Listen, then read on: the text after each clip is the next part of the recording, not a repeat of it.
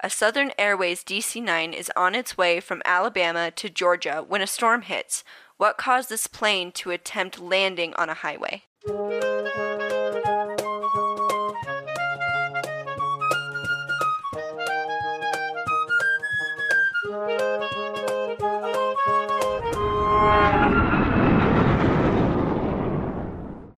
Welcome back to the Hard Landings Podcast, everybody. I'm Nick. I'm Miranda. And I'm Christy. Hey, Hello. we released our one-year episode today.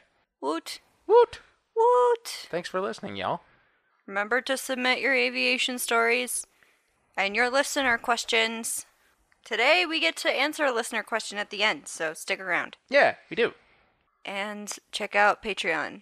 And that's all the plugs we're going to do for now. Woo. So what are we covering today, Nick? So today we are covering Southern Airways Flight 242. Thank you to David for recommending this. Hey, yeah. Hey! Thanks, David. Oh, he gets a double whammy in this episode. Because guess who the question's from? Bam. Yep. David. All right. Cool. So. It's because it's in Georgia. It's in Georgia. It's in Georgia. Yep. So this happened on April 4th of 1977. This was a DC-9-31. So a Douglas DC-9, twin jet engine, tail-mounted engine, with the tail number November 1335 uniform. The captain for our flight is William Bill McKenzie. He was 54 years old. He had 19,380 hours total, so he is one of the more experienced pilots we've had. Dang. Yeah, he had 3,205 hours on the DC-9, so a decent amount of time on the DC-9 as well. The first officer was Lyman Keel, Jr., He was 34 years old.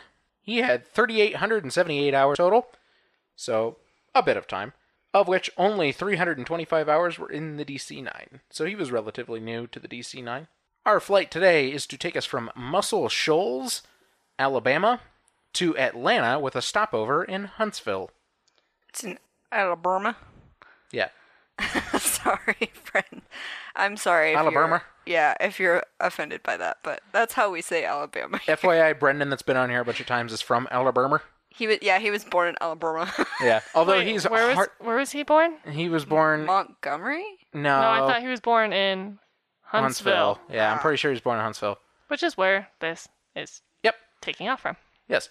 They departed Muscle Shoals at 3:21 p.m. and landed at Huntsville at 3:44 p.m. The following flight was to have 81 passengers plus the 4 crew members on the flight from Huntsville to Atlanta, which is a very, very short flight, by the way. The flight departed Huntsville at about 3:54 p.m. Eastern Time. The flight was to fly direct to the Rome VOR, then follow the descent profile to Atlanta runway 26. The total estimated flight time was 25 minutes, and a cruising altitude was to be 17,000 feet, amazingly. Pretty low, yeah. Yeah, that whole cruising time was supposed to be about 3-4 minutes. So, you go up, we're going back down. So, in cases like this, where the flight is so short, basically what they're doing is there's charts for arrival into an airport. You have what's called the STAR. Standard Terminal Arrival Route. So basically what's happening is they take off from their departure airport, and all they're actually doing in this case is setting up to fly a STAR, a Standard Terminal Arrival Route, into Atlanta. So literally what that means is on the STAR, there's required altitudes that they have to be at certain points along that route. The only reason they had to go to 17,000 feet is so that they can follow that route down onto runway 26. So they literally only flew up to 17,000 feet to meet the Rome VOR, the first point along the descent path to runway 26 in Atlanta. So they take off just to fly the descent. That's it, basically.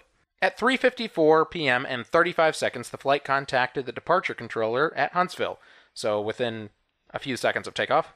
At 3:54 and 39 seconds, 4 seconds later, the departure controller cleared the flight to climb to 17,000 feet for cruising as they were just climbing out of Huntsville Airport.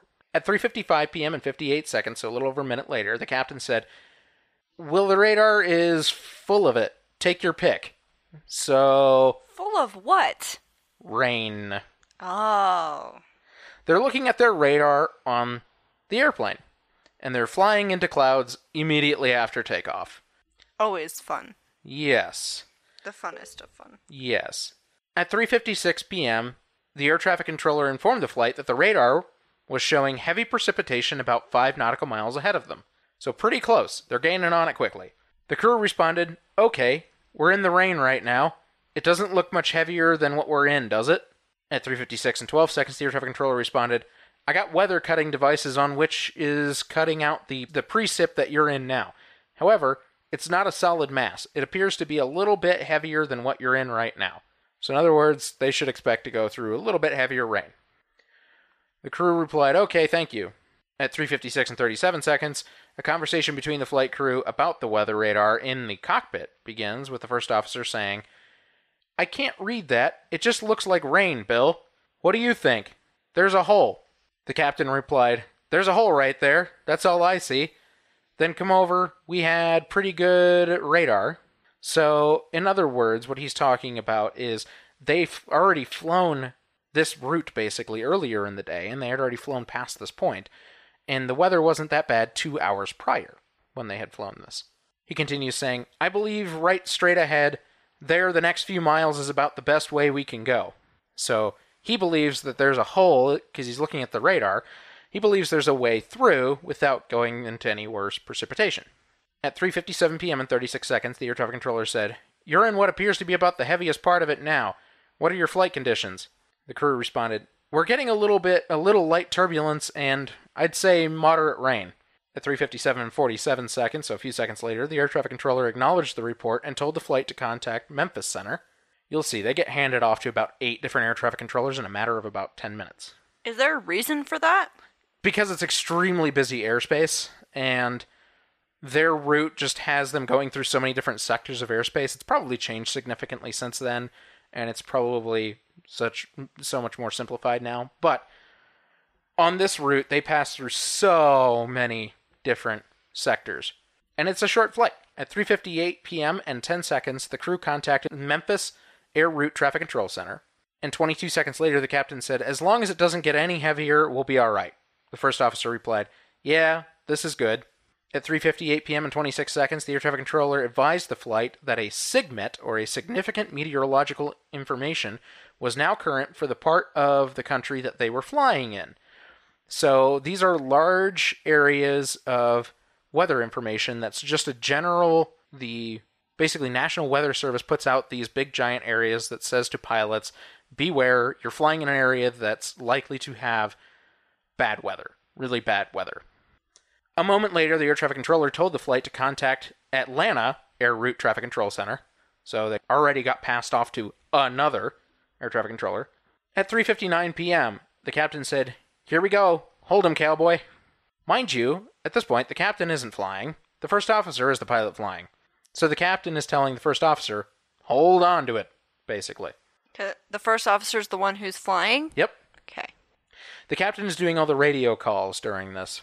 At 3:59 p.m. and 6 seconds, so 6 seconds later, about 5 minutes after takeoff, the flight contacted the Atlanta Air Route Traffic Control Center and informed them that they were, quote, out of 11 for 17. So they were leaving 11,000 feet, heading up to 17,000 feet. The air traffic controller responded, quote, "Roger, expect Rome runway 26 profile descent," which was acknowledged by the flight crew. So this is everything they had planned already.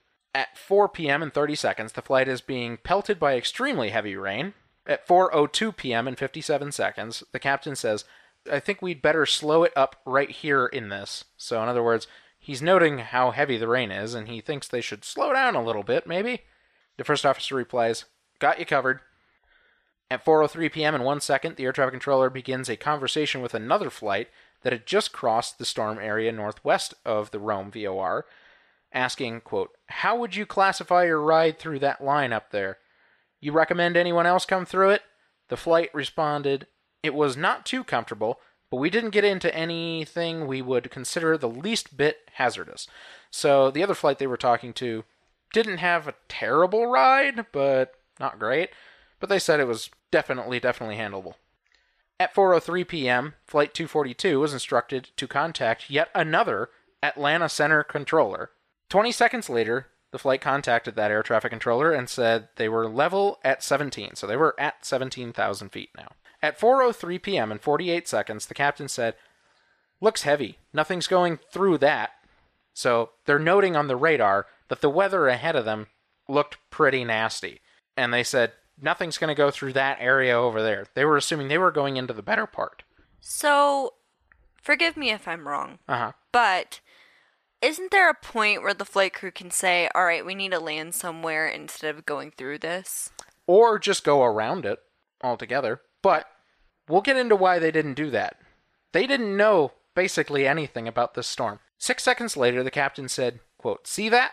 First officer responded, "That's a hole, isn't it?" The captain replied, "It's not showing a hole. See it?" So in other words, the hole that they were flying into It's no longer a hole. suddenly wasn't one. At 4:04 p.m. and 8 seconds, the first officer asks, "Do you want to go around that right now?" At 4:04 p.m. and 19 seconds, the captain responds, "Hand fly it about 285 knots."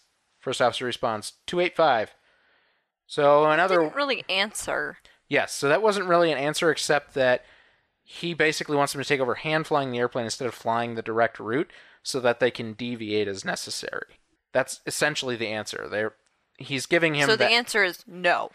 Basically. Okay. But You should in short... probably just say, no, we're going to hand fly it. Well, instead of no, not we're gonna giving an answer. We're gonna hand fly it, but that's the expectation that they could go around it as necessary.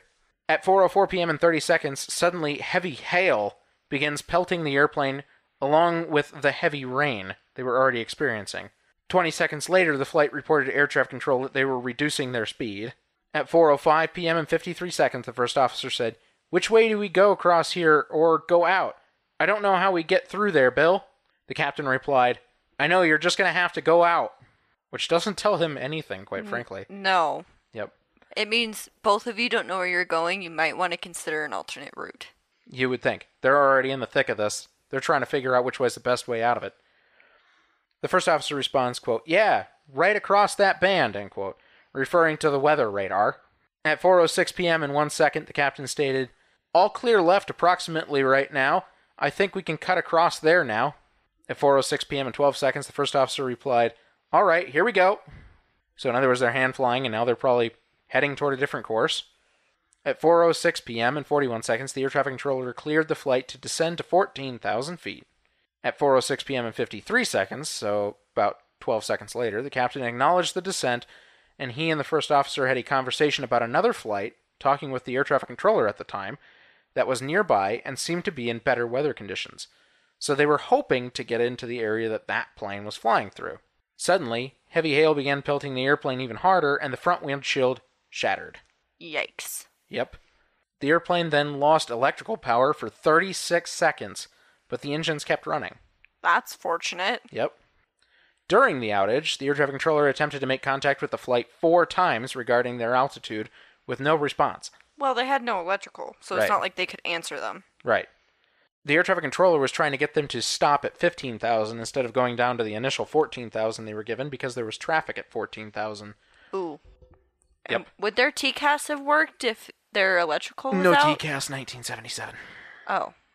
No TCAS. When was TCAS a thing? I believe it was in the 90s, mostly. We're going to do Might have been in the, well, it might have been in the 80s because I think it was the advent with the 757 and 767. But yeah, in 1977 there wasn't really TCAS. There was air traffic controllers. Mid-70s. But this is a DC-9. That's when the idea came about and development began. Yeah. A short time later, prototypes of TCAS-2 were installed on two 727s.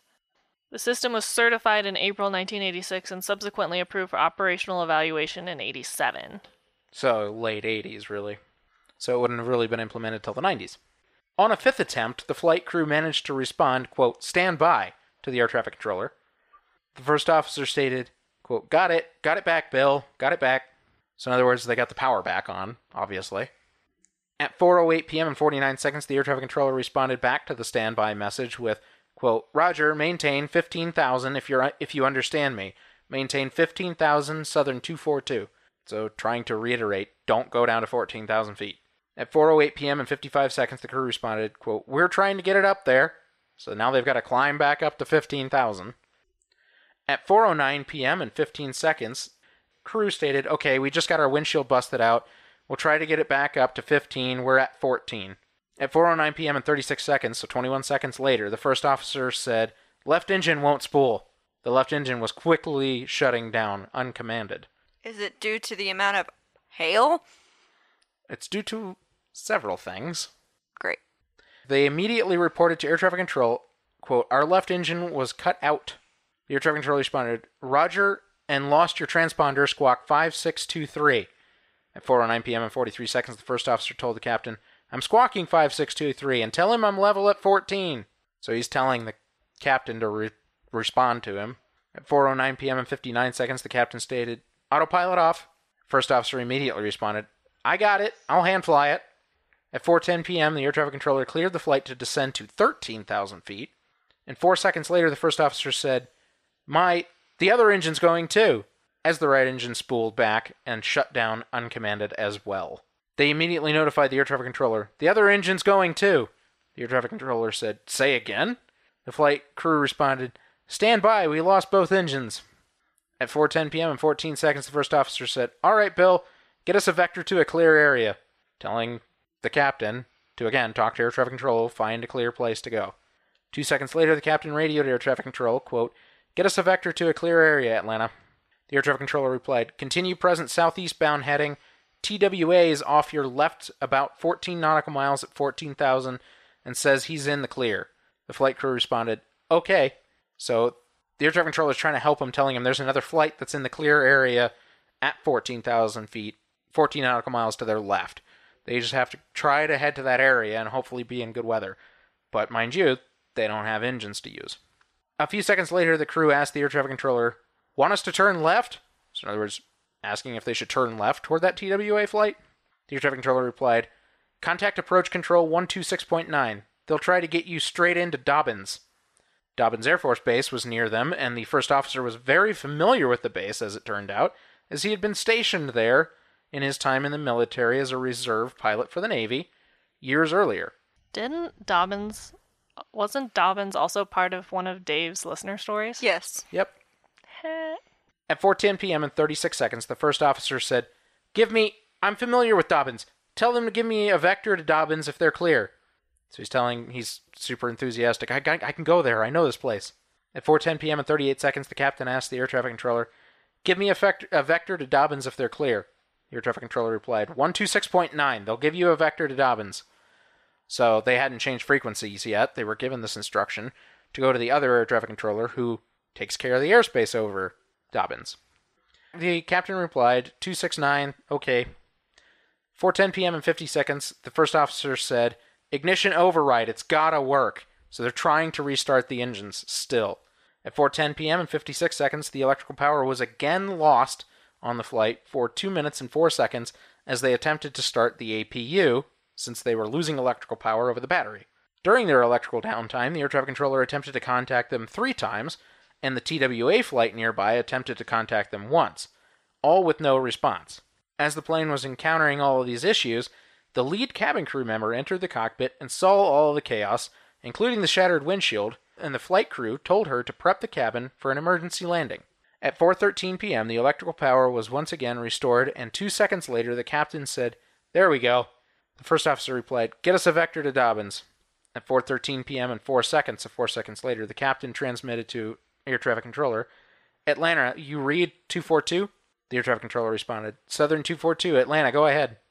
The captain then said, "We've lost both engines. How about giving us vectors to the nearest place? We're at 7,000. So now they're down at 7,000 feet.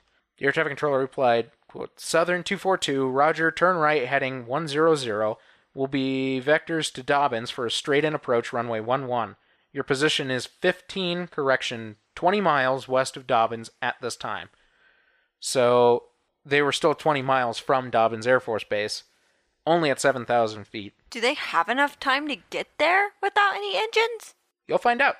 They're gonna try. They are gonna try. I realized, so, fun fact, we've talked about this before, but when you lose both engines and you're going fast enough, the plane just turns into a glider. And it'll glide until it hits the ground, basically. Yes. And taking turns and things slows the plane down more, which makes you go slower, which makes it easier to crash. So I'm just wondering, I mean, 20 miles is quite a long way to go without any engines, It is. especially if they have to turn. It is. So I'm interested to think if they even have enough time to get to Dobbins. Right. Well, you'll see. As the air traffic controller was making this transmission, the first officer asked the captain, "What's Dobbins' weather, Bill? How far is it? How far is it?" Oh my God, shut up. He's getting really anxious, and he keeps bothering the captain for information. Okay, the problem I have with that is when you get anxious, everyone around you gets anxious. Yes. And then it's just not a good place to be. Yeah. Calm down, stay calm. Right. We're gonna figure it out. Right. You're still in the air. You're fine for now. Yes. Just Well, and that anxiety shows. Well, and mind you, he was asking Bill this question right over the air traffic controller's response to them wanting vectors. So he's asking Bill these questions quickly. The captain responded to the air traffic controller's message for the vectors and stated, quote, "Okay, 140 and 20 miles. You might remember I said that they were meant to turn to a heading of 100? Yeah. Obviously, the anxiety was wearing on them because They're misunderstanding. they're misunderstanding. well, not just that, but when you have someone asking you so many questions and Yeah. you're trying to pay attention to air traffic control at the same time, Yeah, you're gonna mess some stuff up. right. Thankfully, the air traffic controller caught that. That's good. At least they're doing their job. Yes. At 4:13 p.m. and 35 seconds, the air traffic controller directed, "Make a heading of 120, Southern 242, turn right to 120. So he corrected them and corrected their course so that they would be headed at Dobbins more correctly. The captain replied, quote, "Okay, right turn to 120, and you got us our squawk, haven't you? In emergency?" As he transmitted that to the air traffic controller, the first officer stated, "Declare an emergency, Bill." Oh my gosh. Shut up. Stop talking. Yeah. At this point, I'm surprised the captain didn't just say, "Shut up." Yeah. I'm doing it. Can you calm down and fly the damn airplane, please? You would think. At 4:13 p.m. and 45 seconds, the air traffic controller replied, quote, "I'm not receiving it, but radar contact. Your position 20 miles west of Dobbins." So, in other words, their squawk wasn't showing, which is normally a little code, and it gives them altitude and speed information. But they were showing on the radar anyways, even though they couldn't see the squawk code. And those codes have very specific meanings. They can have emergency meanings, but if they don't show up for the radar controller, then it's harder for them to know. The captain replied, "Okay." At 4:14 p.m. and 3 seconds, the first officer said, "Get those engines." At 4:14 p.m. and 24 seconds, the flight crew transmitted to air traffic control, "All right, listen, we've lost both engines, and I can't tell you the implications of this. We only got 2 engines. How far is Dobbins now?" So in other words, they're getting really concerned. This was likely the captain that made this message, and he's really concerned. He's realizing Dobbins is too far. They don't have either engine operating, and they only have 2 engines, so they can't get any thrust. The air traffic controller replied, 19 miles. So, Not enough. yes. Not enough. All of these things happened within the course of less than a minute, and they're still 19 miles away. The crew replied, "Okay, we're out of 5,800 feet, 200 knots. Not enough. Nope. Find a field. A few moments later, the air traffic controller asked, "Southern 242, do you have 1 engine running now?" The captain replied, "Negative, no engines." At 4:15 p.m. and 4 seconds, the captain told the first officer, "Just don't stall this thing out." The first officer replied, "No, I won't." While all this was happening, the cabin crew were walking through the cabin, prepping the passengers and ensuring that they were ready for the emergency landing, one by one. All of the passengers were holding hands and calmly prepping for the worst. The captain said, "Get your wing flaps." The first officer moved the flap lever. At 4:15 p.m. and 11 seconds, the first officer said, "I got it, got hydraulics, Captain replied, "We got hydraulics." A few seconds later, the first officer asked, "What's the Dobbins weather?" A second later, the captain asked air traffic controller, "What's Dobbins weather?" The air traffic controller replied, "Stand by." At 4:15 and 46 seconds, about 25 seconds after the captain called, the air traffic controller responded, "Southern 242, Dobbins weather is 2,000 scattered, estimated 7,000 overcast, visibility 7 miles. So, actually pretty decent weather considering. The captain replied, "Okay, we're down to 4,600 now." The air traffic controller replied, "Roger, and you're approximately 17 miles west of Dobbins at this time." Not enough time. They're dropping altitude too fast. Exactly. At 4:16 p.m. and 5 seconds, the captain transmitted, "I don't know whether we can make that or not." 6 seconds later, the first officer asked the captain, "Ask him if there's anything between here and Dobbins." The captain asked, "What?" And the first officer repeated that. At 4:16 p.m. and 25 seconds, the captain asked the air traffic controller, "Is there anything between our position and Dobbins?" The air traffic controller replied initially, "No, sir. Closest airport is Dobbins." 9 seconds later, the captain transmitted, "I doubt we're going to make it, but we're trying everything to get something started." So in other words, the engines. The air traffic controller replied, "Roger. Well, there is Cartersville. You're approximately 10 miles south of Cartersville, 15 miles west of Dobbins. So there was a closer airport." I don't even think they could make that, though. It's still pretty far. Yes, that's far. At 4:16 p.m. and 45 seconds, the captain asked the air traffic controller, "Can you give us a vector to Cartersville?" So they started to change their mind. "Let's go over there. It's closer." The air traffic controller replied, "All right, turn left, heading 360, direct vectors to Cartersville." The captain replied, 360, roger." 8 seconds later, the captain asked the air traffic controller, "What's the runway heading?" The air traffic controller replied, "Stand by." And the captain asked, "And how long is it?" The air traffic controller again replied, "Stand by." At 4:17 p.m. and 8 seconds, the captain said, "I'm picking out a clear field." So the captain now is starting to think, we're not going to make it there either. We got to find a field. Find a field. Well, here's the thing. At this point, the plane had finally dropped below the looming clouds and the crew could visually see the terrain around them. The first officer replied, "Bill, you've got to find me a highway." Do not land a DC-9 on a highway. The captain replied, "Let's get the next clear open field." Yeah. do not land on a highway. The first officer said, "No." Excuse me? 4:17 p.m. and 35 seconds, the captain said, "See a highway over, no cars." The first officer asked, "Right there, is that all right? That straight?" The captain replied, "No." And the first officer said, "We'll have to take it." So, in other words, the highway wasn't even a straight line. Excuse me? Mind you, this is a pretty wooded part of the country, so it's hard to find fields. Yeah, but just saying no?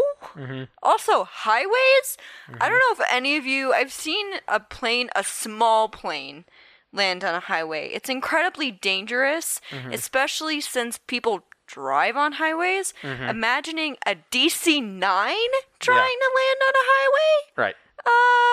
No? Right. A few seconds later, the air traffic controller transmitted, "Southern 242 runway configuration at Cartersville is 360 and runway north and south, and the elevation is 756 feet, and trying to get the length now. It's 3,200 feet long." A few seconds later, the crew transmitted their last message to the air traffic controller. Quote, "We're putting it on the highway. We're down to nothing." The wingtips began contacting trees and other obstacles on either side of the plane as it approached the State Spur Highway 92 in New Hope, Georgia. The plane touched down on the highway, initially very smoothly, but it bounced, became airborne again, and then it slammed back down on the highway hard, followed by an impact with more trees, houses, and other obstacles. As the plane touched down, the left wing struck an embankment that caused the plane to veer to the left off of the highway. The aircraft carved another 1,260 feet of destruction before it came to rest on a gas station, where it was completely destroyed. 60 passengers, the 2 flight crew, and 8 people on the ground perished in the accident. That said, 21 passengers, 1 crew member, and 1 person on the ground were seriously injured, and 1 crew member was only minorly injured. However, 2 of the seriously injured, 1 of the passengers, and 1 person on the ground later passed away about a month later. They couldn't be contributed to the accident because regulations, the Federal Aviation Regulations, said that 7 days, max, is all they could count as being a cause by the accident. I don't know about that. Nick and I were talking about this earlier, and it could be something went wrong with the surgery or what have you. It might be contributed more to medical practice than the actual accident. To last a month. Yeah, but they lasted a month. Might also be complications that happen because of the accident. Yes, but point is, regulations make it such that anything past 7 days after the accident cannot be attributed to the accident. Did they change that? Nope. Or is it still the same? I don't think so. I'm pretty sure it's still 7 days. Yeah, it's probably still the same. I don't know if I 100% agree with that, but okay. So now let's get a little different perspective real quick. One of the surviving passengers, who was a commercially licensed pilot, who was seated just forward of the left side engine intake, stated that he felt the flight was routine until they encountered heavy turbulence, followed by very heavy precipitation. He noted a lightning strike on the left wingtip, followed by hail. The hail quickly increased in size and intensity. Then he noted the right engine quit, then the left engine quit shortly after. He believed that the lights in the cabin went out shortly after the lightning strike, but before the hail began. I thought it was the left and the right. You're correct. That's what the crew thought. Oh. He estimated that the turbulence lasted for 1 to 2 minutes, while the hail and heavy precipitation lasted about 45 to 60 seconds. The engines quit shortly after the hail had ceased. And just before the right engine quit, he heard loud popping sounds from an area ahead of the engine. Then he heard it again just before the left engine quit, indicating engine surges. He noted that the left engine inlet was heavily dented from the hail. He then heard the sound of the APU starting and running. That took about 2 minutes. That was the period of time where they had no power for 2 minutes and 4 seconds. The 2 flight attendants that survived the crash also concurred with pretty much this entire statement. They felt that this is exactly how things happened. So for wreckage, a combination grocery store / gasoline station was destroyed by the fire. A truck and 5 cars were destroyed. Another car and a house were also substantially damaged. Many trees, shrubs, lawns, utility lines, power lines, mailboxes, highway signs, and fences were also damaged. The total wreckage path was 1,900 feet long. Jeez. The fuselage broke into 5 main sections, the first being the nose rearward to a portion of the cockpit, the second being just forward of the cockpit bulkhead to past the first 4 passenger windows, the third being 12 cabin window length of the fuselage, the fourth being the wing center section of the plane, which came to rest inverted, and the last being the rear bulkhead, engine, and tailplane section. A large section of the tail had also separated from the fuselage before the plane came to rest. When the plane did come to rest, the flight crew's seats were outside of the cockpit. They both passed away. The forward flight crew seat was outside of the airplane, but the coat closets and surrounding structures had collapsed to protect the flight attendants seated there. Both flight attendants were able to get up and assist the survivors. That said, a family in the partially destroyed home originally thought that the fire and the wreckage was due to a tornado, as they had gone to the basement in preparation for the approaching bad weather. But they quickly realized what had happened, and that the wreckage wasn't from a storm, but rather from an airplane. Then injured people just started quietly walking out of the wreckage toward their damaged house, and the family took them in and helped to take care of them before the rescue crews arrived. That was nice. Yeah, one of the flight attendants actually used their phone to call and... Ambulance? Well, call a lot of people, actually. I don't know exactly who they called because they never specified, but... The Weeboo wagon? The Weeboo wagon? Oh, dear God.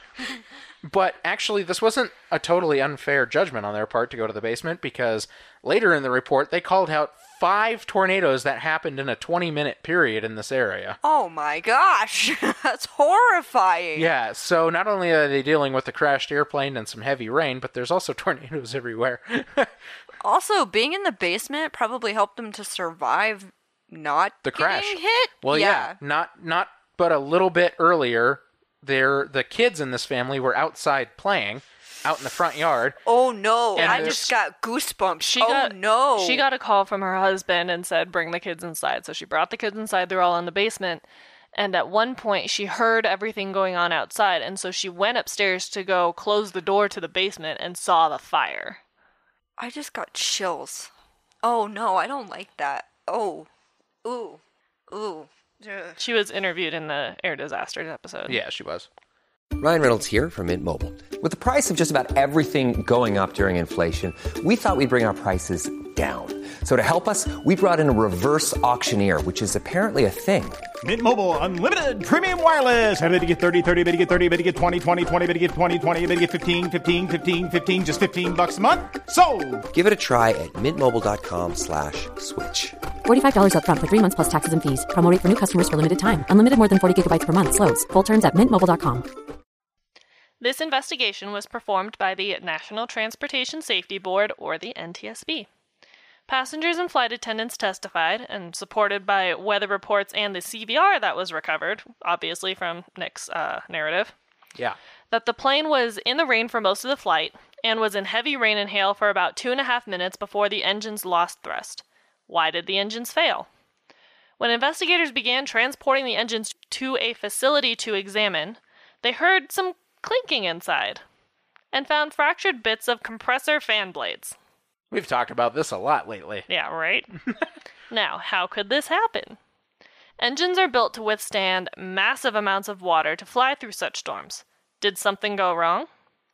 Pratt & Whitney, the engine manufacturer, ran water ingestion tests, though they could not replicate the exact conditions of the flight because they could not discern what exactly they flew through, especially the water concentration, and they couldn't conduct the test at altitude. Somewhat obviously. Yeah. So they tested at sea level with water to air by weight ratios from 4.1 to 18% and thrust from idle to takeoff, not in that order, if that makes sense. So they tested at a bunch of varying water amounts through all the different thrust settings to figure out how the engine responded. But no matter what they did, they could not get surges or flameouts. No compressor problems, no damage to the blades. They did find, though, that rotational speed would be lost at low thrust setting with 14% water-to-air ratio, which they found did happen when the crew lowered the thrust settings to descend from 17,000 to 14,000 feet. These tests did not explain the damage, though, but later calculations showed that at much higher flow rates, it would cause similar damage to the blades by causing surges in the compressor stage of the engine, a phenomenon I will now explain before going any further. We've talked about surges throughout this story, kind of, but it's a little bit more complicated to understand. To produce thrust, engines have to take the inlet air and make it hotter and more pressurized. The first step is to bring the air to a higher pressure, which is done with a compressor setup where air passes through one fan and is then compressed before reaching a second compressor fan, and then going towards the combustion chamber, which heats the air. Now, if airflow is disrupted for whatever reason, air gets built up in the compressor, becoming continuously more and more pressurized until it can't hold it anymore, and then it kind of pops, usually with flames.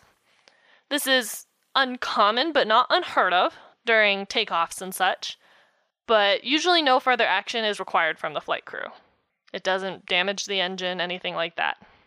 But in this flight, it happened repetitively, causing low cycle fatigue to the fan blades and subsequent fracture.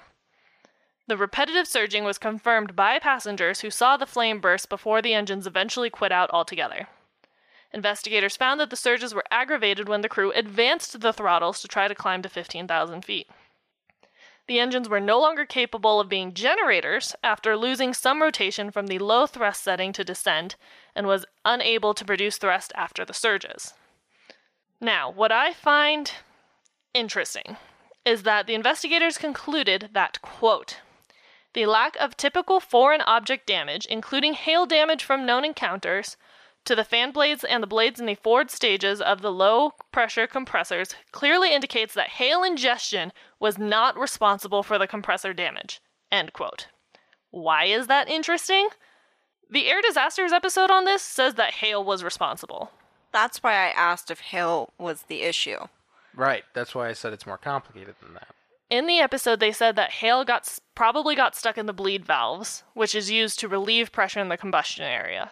But that's not what the report says, so I don't know where they got their information. Right. We're going off the report, which says not hail. Okay.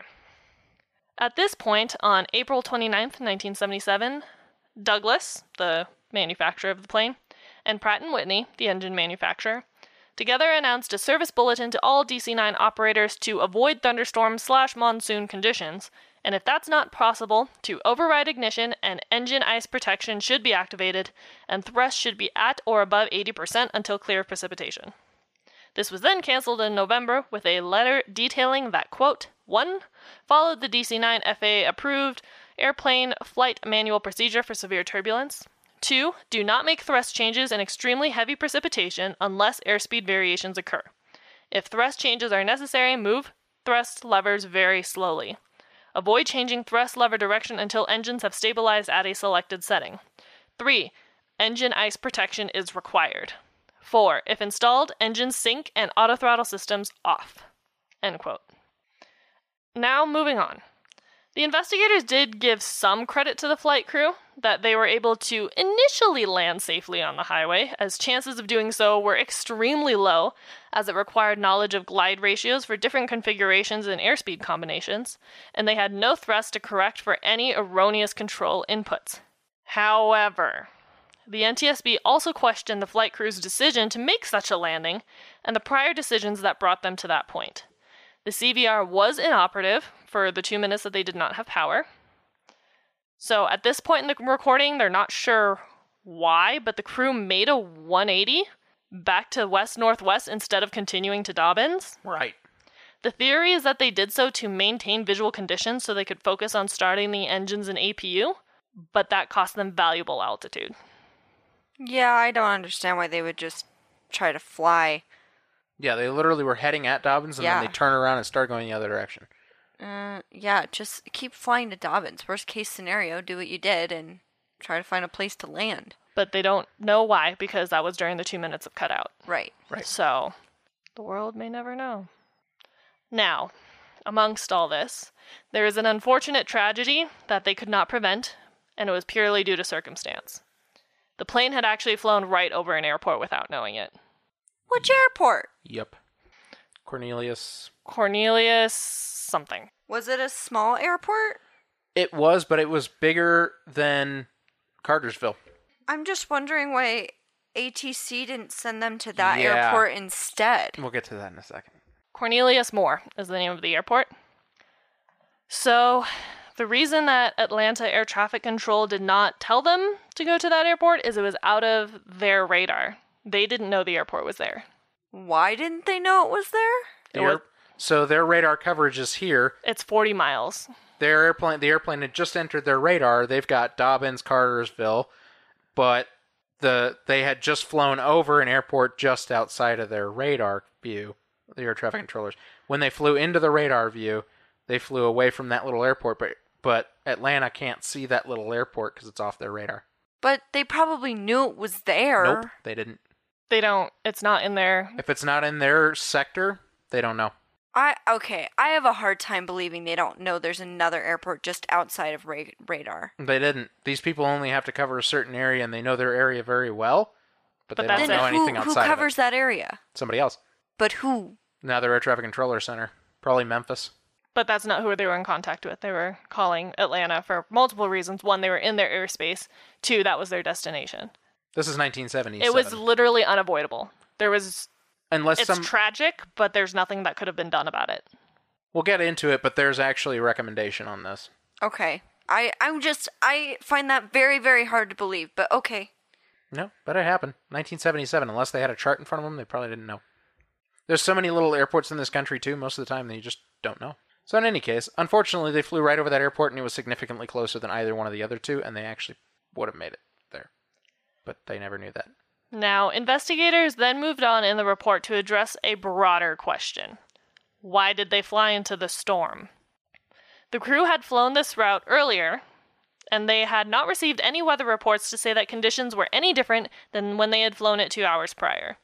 Investigators also surmised that the flight crew relied heavily on the onboard weather radar for weather avoidance. Air traffic control at Huntsville gave weather advisories after takeoff, but also only had radar for 40 miles and didn't have weather data for the area that was around the Rome VOR, which is where they encountered this storm. The only other weather information given in the flight was from Memphis about SIGMET Charlie 7, and there's no evidence that the crew even got that SIGMET in full. I was going to ask about the ATIS, but is ATIS even a thing by this time? ATIS was a thing, but this isn't. ATIS only applies usually to the airport they're approaching. So they'll get the ATIS information for Atlanta when they would get closer. But when the crew discussed flying through a hole in the storm, it is likely that the radar was affected by attenuation of the radar signal. Weather radar works by emitting a signal and discerning weather data based on how much of that signal bounces back, kind of like echolocation for a bat. If it doesn't bounce back, it must be clear ahead. But if there's a lot of rain, it can cause that signal to bounce off in a completely different direction and not back at the plane, making it look like there's a clear path ahead when the exact opposite is true. When the captain said, "All clear left approximately right now," that's when they flew into the worst of the storm. Yep. And that's all I got. So here's a thing on that. Why didn't they get a briefing on it? That's what I was thinking, because with some of the stuff I've covered, I haven't really covered anything in the 70s, I don't think. Right. But some of the Asian countries do a briefing before they have to take off on weather. That's not just Asia, that's basically everywhere. Yeah, everywhere they're supposed to. The airline is supposed to give them these documents before they leave. Which they did in the early morning of this series of flights that they were on, Right. but weather had changed since then. And it was relatively unpredictable. In fact, in the 2 hours since they had flown through that area, the weather had changed significantly. Mind you, they had just flown this route 2 hours ago. Right. And Huntsville couldn't see it on their radar, so they couldn't tell them anything. The airline should have looked at the weather data, and as a matter of fact, a weather report came out just prior to their departure that they should have known about, and it was never communicated to them. Well, that's dangerous, Yes. obviously. Yes. The person who gave them the information didn't even look into the weather. They just assumed it was fine, because Huntsville was fine. Yeah, never assume. Yeah. It's better to be safe than sorry. So now for findings. The NTSB found that Flight 242 penetrated a severe thunderstorm between 17,000 and 14,000 feet near Rome, Georgia, while en route from Huntsville, Alabama to Atlanta, Georgia. They found that the ingestion of intense rain and hail into November 1335 uniforms engines caused the rotational speed of both engines to decrease below the engine-driven electrical generator operating speeds and resulted in normal electrical power interruption for 36 seconds. So that initial power loss they had Was from the hail and the water going in the engine. because it slowed down the engine, and it So slowed it was the ingestion of water coupled with their low thrust settings since they were descending. right. Which is why in that letter that Douglas and Pratt and Whitney released it said if you're flying through this kind of weather, keep your throttles up or decrease them slowly. Right, so that Because otherwise you can lose rotational speed and therefore generator capability. right. They found that the rotational speed on at least one engine increased significantly to restore its generator to operation and provide normal electrical power. They found that the rotation speed of one or both engines was probably increased by advancement of the thrust levers. Shortly after the initial loss of rotational speed, both engines' high-pressure compressors began to stall severely. And that was from them advancing the throttles to get higher, right? Yes, but too quickly. So they should have done it slower. Yes, which they didn't know because Well, they didn't know what their yeah, engines were capable of doing. Obviously, they didn't know or they wouldn't have done it. Right. But that's... It caused the surging because water disrupted airflow. Right. And it actually caused the blades in the center part of the compressor to flex forward toward the other blades in the compressor. And so they started to come into contact with other parts of the engine and Yes. fail. Yes. They found that the stalls probably resulted from a change in high-pressure compressor operating characteristics induced by thrust lever advancement and ingestion of massive quantities of water. I should have also mentioned that when Pratt and Whitney was doing all of their testing of the engines and they couldn't get it to fail the same way, it's because they were limited to like 125 gallons per minute or something. Right. So they couldn't get the same level of water going through, which is why they couldn't replicate it. Right. Yep. So it's assumed that they were in monsoon conditions. Yes, basically. It was determined that this was one of the worst storms in recorded U.S. history that they flew through. It was literally so much water that the testing facilities couldn't pump Replicate that it. much water into an engine. That has to be a lot of water. That has to be monsoon type conditions. It was. Because there's no way we get weather like that now. I mean, Not Not unless that you're you'd near fly an through. ocean, yeah. not that you'd fly through. They found that the severe compressor stalls produced an overpressure surge which deflected the compressor blades forward in the 6th stage of the low-pressure compressor. These blades clashed against the 5th stage stator vanes and broke pieces from the blades and vanes. Is that why they couldn't restart the engines? Yes. I mean, at that There was point, nothing to restart. yeah, the engines were shattered inside. They couldn't compress anything. Literally, you're talking about the blades did this into the other high-spinning blades, and they all just shattered. So basically, at that point, what you're working with is just same pressure going in, going out. There's no thrust available. There's nothing to pressurize that air inside the engine. Right. They found that pieces of blades and stator vanes were then injected into the high-pressure compressor and damaged them severely. So again, they shattered more parts of the engine. They found that continued high-thrust settings following the severe damage to the high-pressure compressors probably caused severe overheating in the turbine sections of both engines, and the engines ceased to function.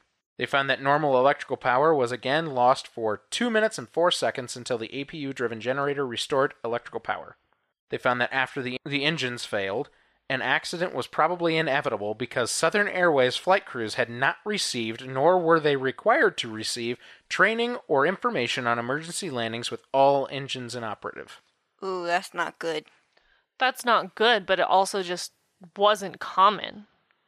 Yeah, It was one of those, like, 1 in a million scenarios. It was never heard of that both engines would fail, basically, at the time. Now, we've talked about it a few times, Yeah. but it does happen. I would say never assume and train for it anyway. But Just this, in case. this was also... These are the decades where aviation was learning. Right. So now we know. Yeah. You train for both engine failure. Yeah. But Right. I don't know. I think here's what I think happens, back in the early days of aviation is if they didn't have to train for it, they thought it wasn't possible, so they just didn't, even though they probably could have figured it out. Basically. But then something happened and then they ended up having to train for it anyway. So, Yeah. as I always say, cover your butt first. And you never know. Maybe it'll save your life later. Aviation is a lot better about that now, though there Obviously. are cases where that doesn't happen. Max. Subtle. They found that before departing Huntsville, the flight crew of Flight 242 had no information on thunderstorms immediately west of the Rome VOR. None. They found that while en route to the Rome VOR, the flight crew received no information on the existence of the storms immediately west of the Rome VOR, except for the indications displayed on their airborne radar system.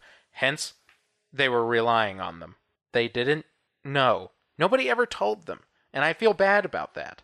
I mean, it sucks. How was there so much oversight that so many different places, so many different people along the way didn't get them this information, or they didn't find it themselves?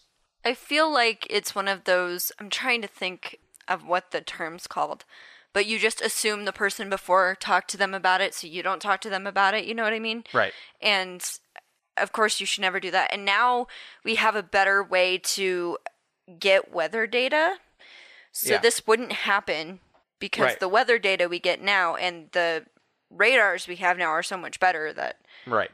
Please refer to all of our weather episodes. Yes. Thank you. Yeah. So, that being said, yes, there's all these different systems, but also, I mean, nobody passed this information along to them, and it turns out, in reading through the report a little bit, they were strapped for time. They were a little bit under pressure. Their turnaround time in Huntsville was super short. They didn't have time to eat or anything. They were just preparing to leave on their next flight. So they didn't have any time to even eat lunch. They didn't have time for much. And as a matter of fact, by this point, they had already been on duty for over 9 hours. They hadn't been flying for 9 hours during the day. They'd only been flying short hops all day. So they actually didn't have much time at all in the air. But they had been on duty for over 9 hours already. They had had an over 8 hour rest period prior to this, but the previous day was also full of flying. They're strapped. Time was busy. They were doing these turnarounds quick and flying all these little short routes. So weather just became an oversight along the way. And by the way, you should never underestimate weather. Nope. Weather can mess your day up real bad. Real bad. Real bad. They found that based on information from the airborne radar, the captain of Flight 242 initially decided that the storms just west of the Rome VOR were too severe to penetrate. So he believed that the area that was showing on the radar was bad, was worse. Didn't want to go through there. They found that shortly after his initial assessment of the storm system, the captain decided to penetrate the storm area near the Rome VOR. They found that insufficient evidence precluded a positive determination regarding the possible effects of fatigue on the flight crew's reaction and decisions. So that whole thing about not enough time for anything, when I say they were over 8 hours, they had 8 hours and 15 minutes of rest time. See, here's where I say they didn't fly for 9 hours, but they were awake and alert for 9 hours, which if you've Right. ever had an 8-hour, 9-hour day, Right. you're tired. It's exhausting. Well, and what blows about these little short hop routes that they're doing, all of them were under 40 minutes, is that They only get paid for the time in the air, right? yeah, they only get paid for the time that the engines are running. So the airplane has to be running for them to make money. That means their day is severely long because all their hops are so short. So the airline gets which- away with making them do a 13, 14-hour day because they only fly 8 hours of that. Which I think is a bogus systemic problem, but we won't get into that. Yes, this is a problem that the regional carriers face today. However, they've found ways to manage this significantly better. But yes, at the time, this is what airlines were doing, and this was a pain for them. I mean, you think about it, this was still only 4 o'clock in the afternoon. They probably still had several more hops to go, and they were 9 hours into their shift. Holy crap. I can't even imagine. I get to 4 o'clock and I'm done. Yeah, right? I start at 7:30. By the time it gets, I'm supposed to be on till 4:30. By the time it gets to 4, I'm pretty much done for the day. Yeah. And I don't even do that much during the day. Right.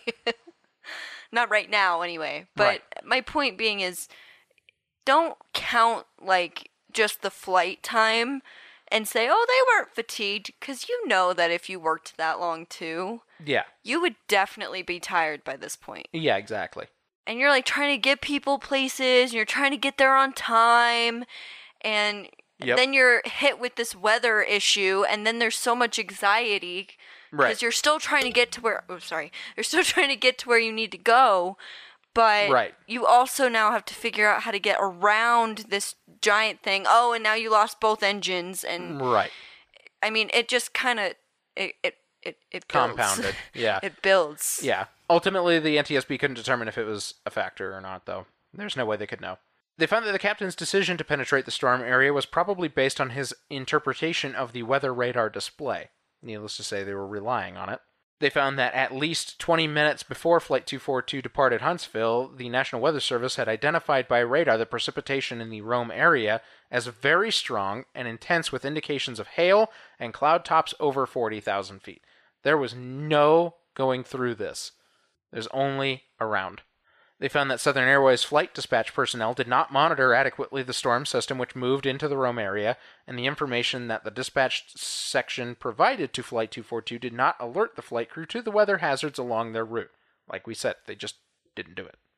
They found that the Atlanta Center controllers had insufficient information about the storm system in the Rome area, so they too didn't know much. They found that Atlanta Center's surveillance radars were of limited value in displaying severe weather systems. They found that the Atlanta Center controllers acquired limited knowledge of the storm system in the Rome area from the surveillance radar, so their radar didn't tell them much either. They found that the Atlanta Center controllers provided no information to Flight 242 about the storm system in the Rome area, and the flight crew of Flight 242 did not request any information from the controllers.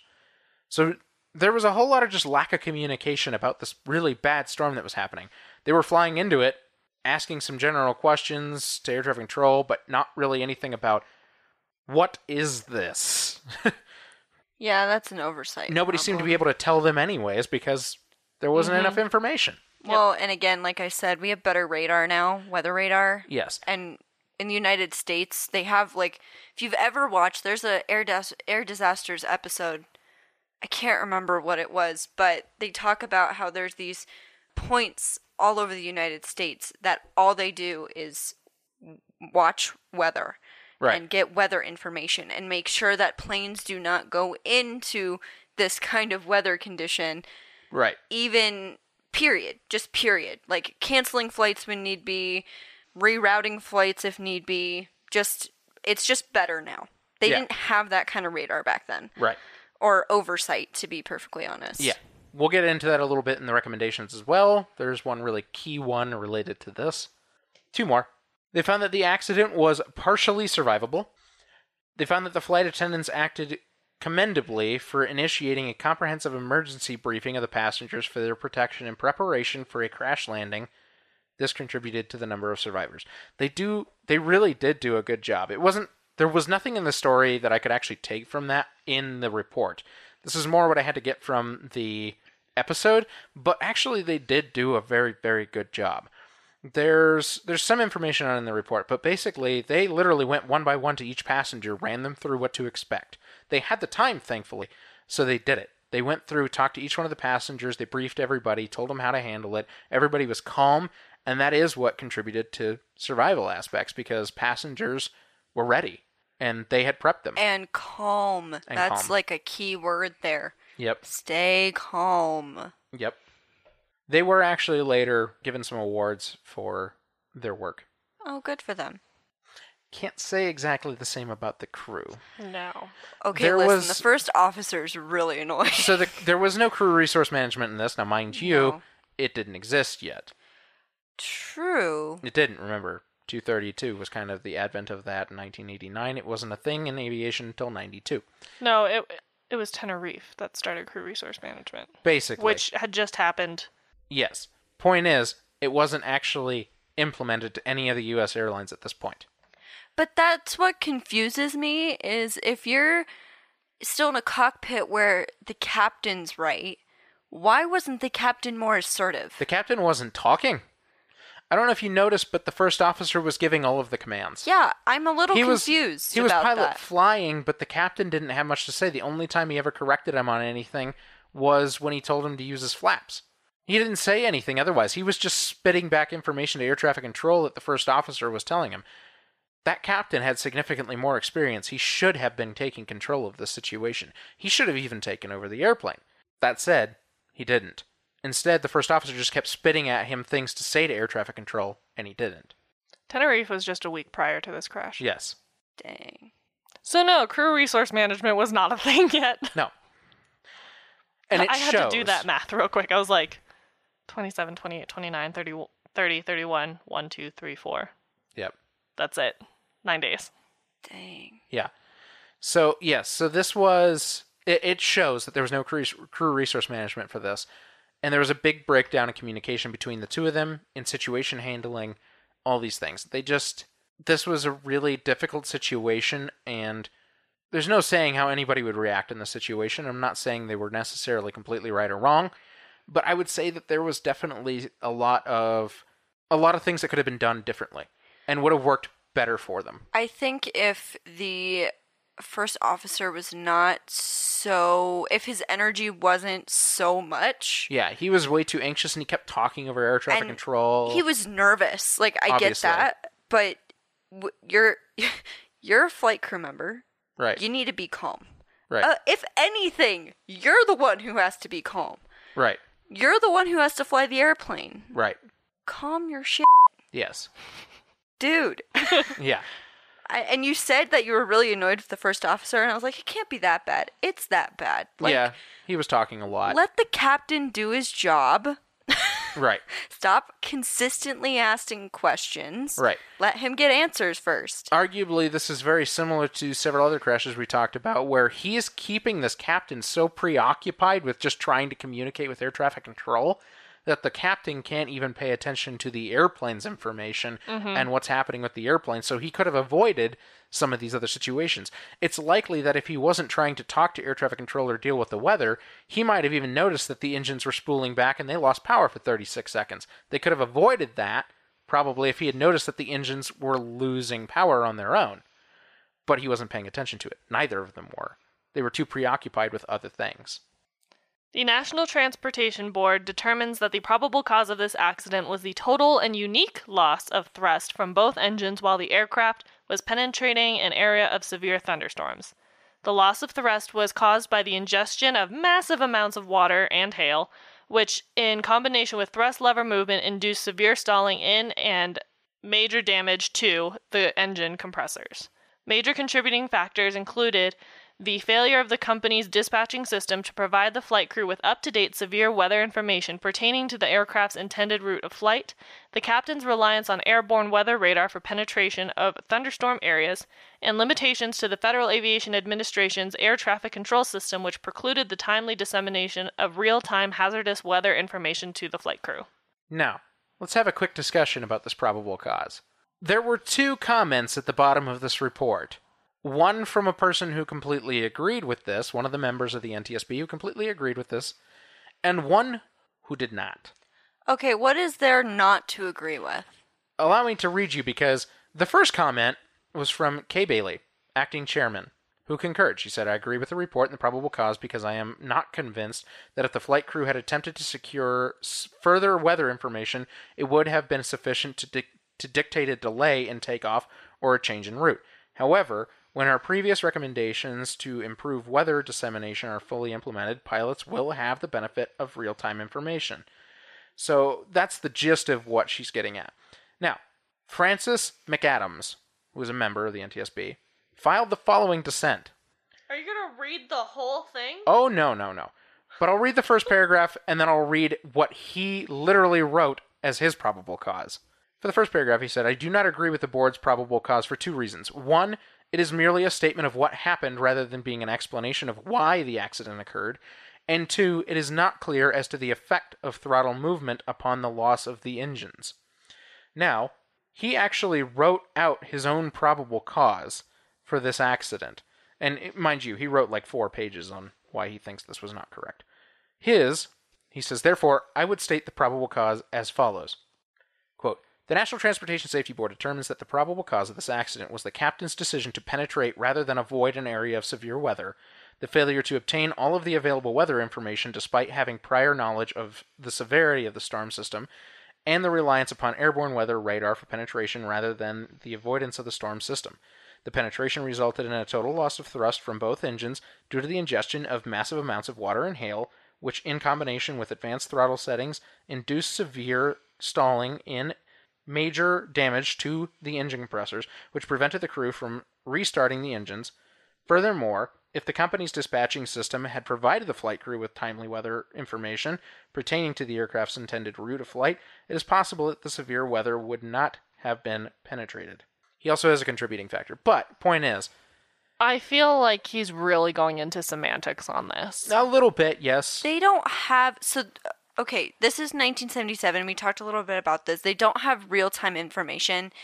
The radar on board showed a quote-unquote hole until they were right at it, and it was no longer a hole. Right. This was known to be an issue, not just on this flight, but with other flights that encountered weather. Anything with a Bendix weather radar, which was very common in most airplanes at the time. So, to be fair, I would say that the fact that they went into the storm wasn't their fault, because the radar from where they were on their route showed them that there was a hole, when in fact, beyond that point, was even worse weather. Right, and this is why they didn't change the probable cause.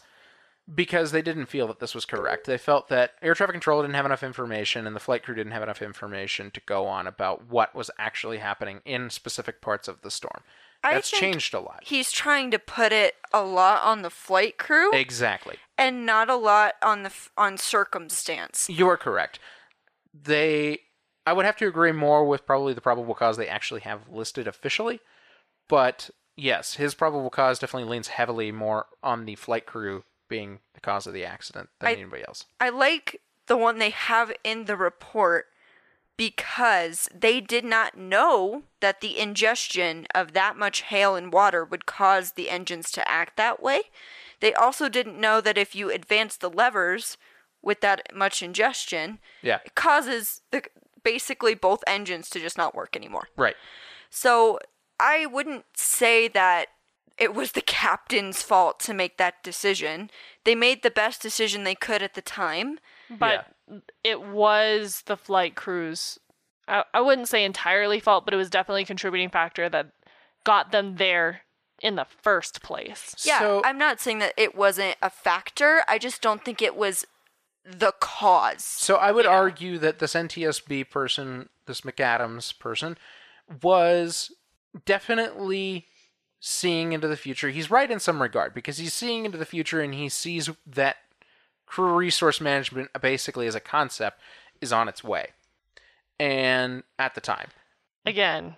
But it didn't Tenerife exist yet. Was so, I can't imagine the kind of place that all aviation agencies were in where it's like, we just had the worst crash in history. And then 9 days later you have another crash. Well, and this wasn't the only one in that time period. But yeah. That's horrifying. This is how the 70s kind of went. You know what's really funny? This is a little off track, but I kind of think it's funny. I watched this show called Mindhunter, and they're on Love plane. that show. It's great. If you haven't watched it, go watch it. They smoke in the plane. Well, That's there's nice. that, but that was the case until 1995. But the main characters on that show have to be on planes a lot, and I'm like, Yeah. how are you not in a crash? Like, crashes were so like a normal occurrence back then. Yeah, pretty much. And it was a higher probability that you would have gotten into a plane crash back then than it is now. Significantly. So I just think it's funny. Every time I watch them on a plane, I'm like, how have you not been on a plane that's crashed? Yeah, during the time it definitely was significantly worse. But I think Mr. McAdams was definitely leaning toward the direction of this crew resource management thing. He wanted to lean on the crew because there were so many issues with the crew in general. Yeah, I think there were some definite. And you can kind of Issues. see that in the NTSB's official probable cause that they didn't lean on the crew because there wasn't much of an understanding about the concept of crew resource management yet. This was really a developing thing, needless to say. I would say they would also need to know about the actual weather before they took off. More, if you were going to blame it on the crew, if they had had this information, proper information before they took off, I could Yes. see how you would blame the crew, right? Because then they knew it was going to be bad and they took off anyway. Right. But they didn't, and no one gave them that information, Right. and they did the best they could while they were in the air. Yeah, they knew something about there being storms, but they didn't know much. And even if they had that information, I could argue that, yeah, maybe it wasn't enough because they didn't know much about this storm. Nobody did.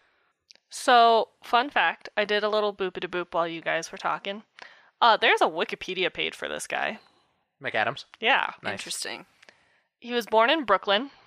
Argumentative from the beginning. Yep. He was a longtime member of the NTSB. He joined in 1967, having been appointed by President Lyndon Johnson, Fancy. and was confirmed by the U.S. Senate. He was a naval aviator of World War II. He obtained various degrees, including a law degree from Georgetown.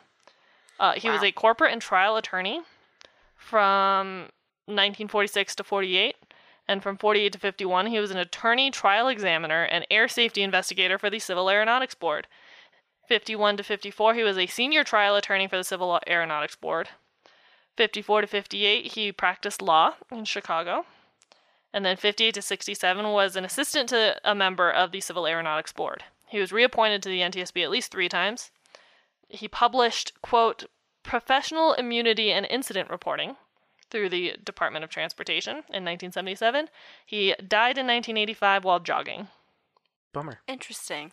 This is not the only crash he dissented on. Needless to say, I would say not. He seems to be the type. The argumentative type. To write 3 He- pages? I know. He only dissented to 2 others. One of them was TWA Flight 159, and the other was PSA Flight 182, which, in parentheses, the gist of his dissent was adopted as official findings 3 years later. Wow. Good for him. Maybe we should cover that sometime. We will. We need more recommendations. Ba-ba-da-ba-da. We haven't had them in a while. There's a Okay. little plug. Okay. So there's not a whole lot of recommendations here, thankfully. So the NTSB recommended to the FAA to expedite the development and implementation of an aviation weather subsystem for both en route and terminal area environments, which is capable of providing a real-time display of either precipitation or turbulence or both, and which includes a multiple intensity classification scheme.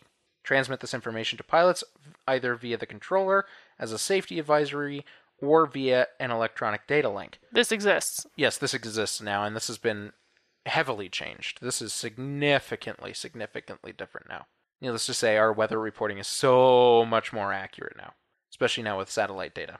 They recommended establishing a standard scale of thunderstorm intensity based on the National Weather Service 6-level scale and promote its widespread use as a common language to describe thunderstorm precipitation intensity. Additionally, indoctrinate pilots and air traffic control personnel in the use of this system. You might remember this We literally discussed this in detail. deeply. For reference, since we've brought this up several times, I want to tell you what those episode numbers are. Ooh, I should write this down. Our weather series is episodes 38 through 41.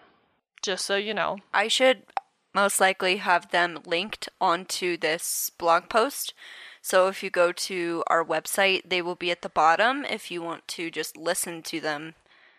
Yep. If you haven't already. Yeah. Yep. Or re-listen. I don't judge. They recommend the FAA to transmit SIGMETs more frequently on nav aids so that pilots can receive more timely information about hazardous weather. So in other words, over the radio, on ATIS, any of those. Right. Just making it more Accessible? more accessible information about these SIGMETs and what they actually are.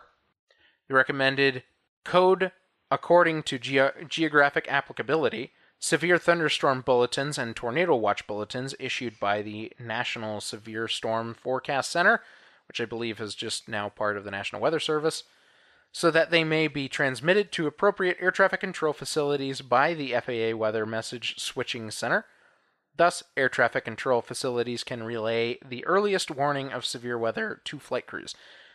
That happens. Yes, this is also just changed a lot, so it's Yeah. almost not necessary anymore. I mean, if you get weather alerts on your phone now about impending bad weather, Yes. 2 days in advance now. I mean, Yeah. it's so advanced that they're like, you should probably watch out for that the next 48 hours. Right. They recommended requiring that each air traffic control facility depict on the map portion of its radar displays those airports immediately outside of the facility's jurisdiction to the extent that adjacent facilities depict those airports on their displays. That airport that was missing from the radar, Yeah. because it wasn't in their jurisdiction, that's what they're talking about. Having an extended display so you can see your jurisdiction, you can see just outside of your jurisdiction to the other air traffic control areas jurisdictions. That way you can see those airports that are just outside of your area, and you could use those if you absolutely need to, say in this situation. Yeah, for emergencies, if a plane needs to make an emergency landing for some reason. This was critical, and this did get implemented in a way, and it's also just become more common knowledge. If you're working in a specific area, you should know the chart for the whole area that you're working in. Well, and isn't radar just farther out now? Yes, generally, but it really depends because you're talking about these big traffic control facilities that handle vast parts of the country. Parts of the country, like the Denver area, the Denver control area is actually most of Wyoming, Colorado, big parts of Kansas, Nebraska, down into New Mexico and across to Utah. It is a massive area. They're talking about 5-6 different states of area that they actually have to cover in a large part of the country. So they section off those parts so that it's easier for an air traffic controller to take care of one part of that entire Denver area center. Right. So this gets really complicated, but at the same time, it does make sense, and it's important that they implemented that so that air traffic controllers can use these facilities even if they're not familiar with them, but they know where they are. Finally, they recommended formulating rules and procedures for the timely dissemination by air traffic controllers of all available severe weather information to inbound and outbound flight crews in the terminal area. So if there's weather in the area, just making sure that, if it's in your area, that you're able to get that information to flight crews as quickly as possible. True life. So Southern Airways is no longer a thing. They got eaten. Nom-nommed. I'll go into that more in a second. They only had 2 accidents, though, and we have now covered both. The other accident that they had was Southern Flight 932. That was episode 21, for all who Yes. want to go listen to that. Mm-hmm.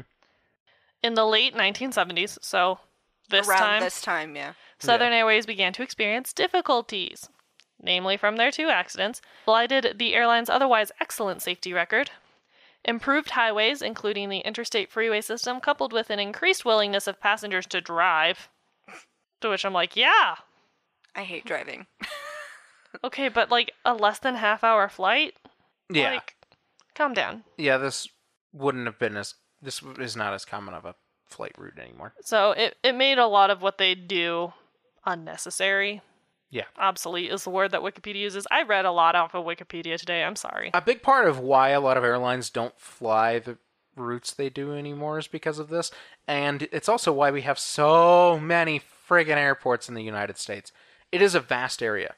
And we didn't used to have really good roads or good cars to get between them. So we were like, oh, hey, flying things can should do do that. And so all these little airports and all these little towns, you're like, why in the world would anybody fly there? Well, because it was easier to do that than drive. Eagle, Colorado. Yeah, but that one's still important because it covers a lot of ski areas. But we're talking about like Muscle Shoals, Alabama. Are you kidding me? They flew a DC-9 to Muscle Shoals, Alabama? Yeah, they did. Because it was easier than driving. The other thing that kind of put them out was the increasing cost of jet fuel. Yep. That would Makes do it. sense, yeah. Yeah, during that time, that was very common. Inflation. So in 79, they merged with North Central Airlines to form Republic Airlines, That one was around for a very long time. which was later acquired by Hughes Air West before being acquired in 86 by Northwest Airlines, which continued to operate many flights from the former Southern hub in Memphis and later merged into Delta Yep. in 08, which makes sense. They're from Atlanta. Nom nom. Atlanta. Yeah. Nom nom nom nom nom. South. So, yeah, this is from a time period where the United States had all these different airlines for the different portions of the country, and they didn't overlap, ever.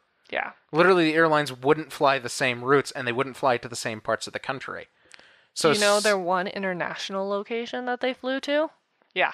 They flew internationally. somewhere Canada? No. Mexico, No. Caribbean. Yeah, they flew to Grand Cayman. Yeah, I that makes liked sense. it there. It was nice. Yeah, Nice that makes beaches. sense.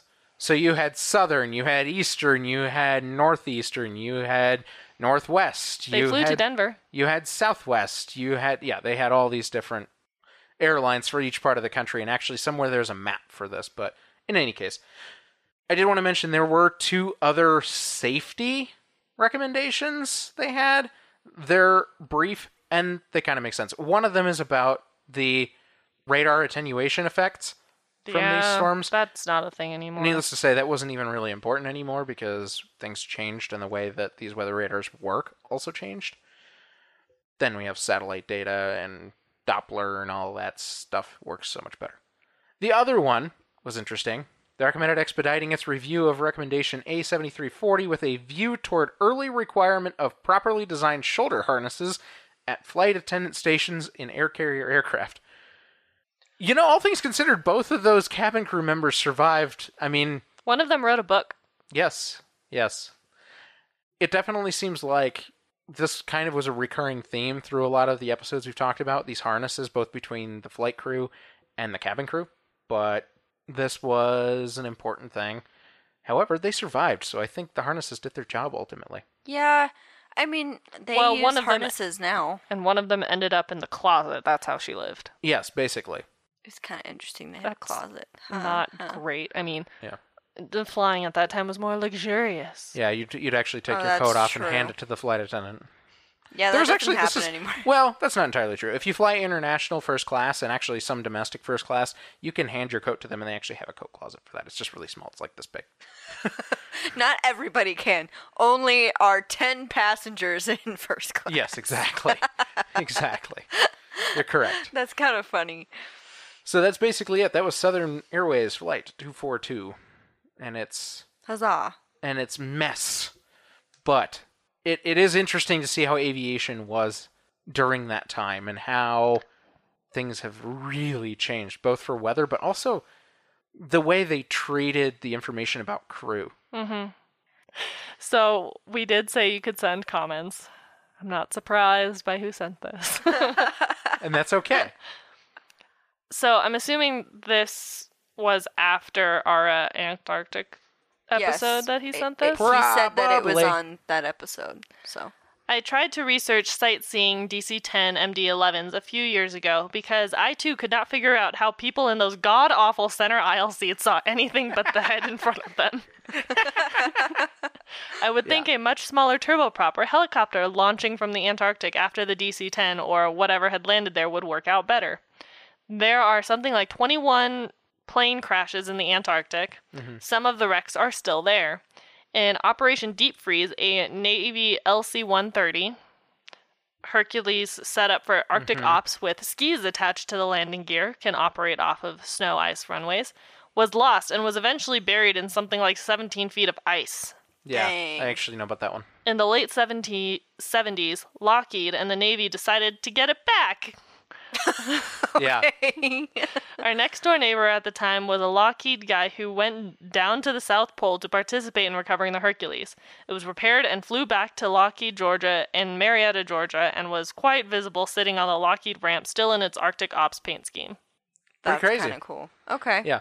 Let And me just dig out a plane from 17 feet of ice. I don't remember if we talked about it on the episode, but they still do these Antarctic Yeah. sightseeing flights, but it's Qantas out of Australia Yeah, now. we did talk about We it. do talk. Yeah, and they do it with 787s now. They did it with 747s for forever. It's still like middle people. What do you do with the people that are sitting in the middle? What do you do? Why wouldn't you take a narrow body? Yeah, at least most people would be closer to the window. At least, better yet, like, take regional jets where there's Well- only 2 people in each. Can they get that far? That's is the only problem. thing is yeah. the time factor The for time the regional and jets. and the gas. And nowhere to land. The fuel, yeah. And nowhere to refuel. Okay, well, thanks for listening, everyone. Stay safe. Stay healthy. Wear a Wear a mask. Vote. Please. God, vote. Does this already come out after voting? I think this is voting day. The day of the election. Wait. I think Is this it? comes out the day of the election. Public service announcement. If you have not voted yet and you are listening, you better get your butt to a voting station and you are going to vote, okay? That's it. Only to our U.S. listeners. Okay, thanks, everybody. Thanks for listening to that, Chris, and all of our other people, but obviously we're Yeah. meeting with you on Friday after recording this. Yeah. So, again, check out the Patreon. Send in your stories. Send in your questions. I actually really enjoyed this. All right. Keep your speed up. Please like and follow us on Facebook and Instagram at Hard Landings Podcast and on Twitter at Hard Landings Pod. Subscribe and leave a 5-star review on the platform you are using to listen. If you would like to see photos and sources for this episode, please visit us at hardlandingspodcast.com, where you can also leave us feedback and ask questions. This episode was researched and written by Nick and Christy. Our theme song was written by Miranda and performed by all 3 of us plus Leo. And our logo is by Naomi from Not a Monster, Not a Boogeyman. Thanks for listening. Catch you next time.